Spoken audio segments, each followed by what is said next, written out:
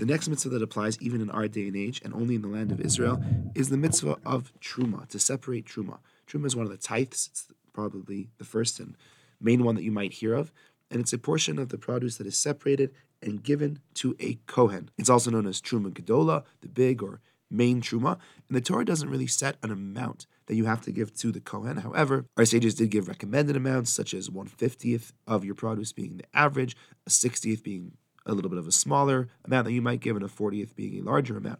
In our day and age, people usually give just a tiny, tiny bit, and the reason being that we don't actually give it to the Kohanim in our day and age to eat for various reasons. First of all, it's a little bit less clear in our day and age than it was back in the day as to who is 100% verified as a Kohen.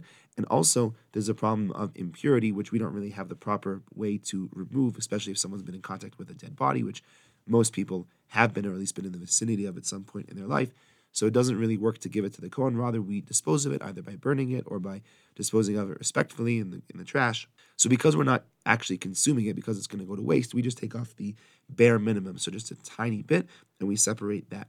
On a biblical level, this mitzvah only applies to wheat and grapes. However, on a rabbinical level, it applies to all produce. And there is a debate as to whether in our day and age it still applies in the land of Israel on a biblical level or if it's only rabbinic.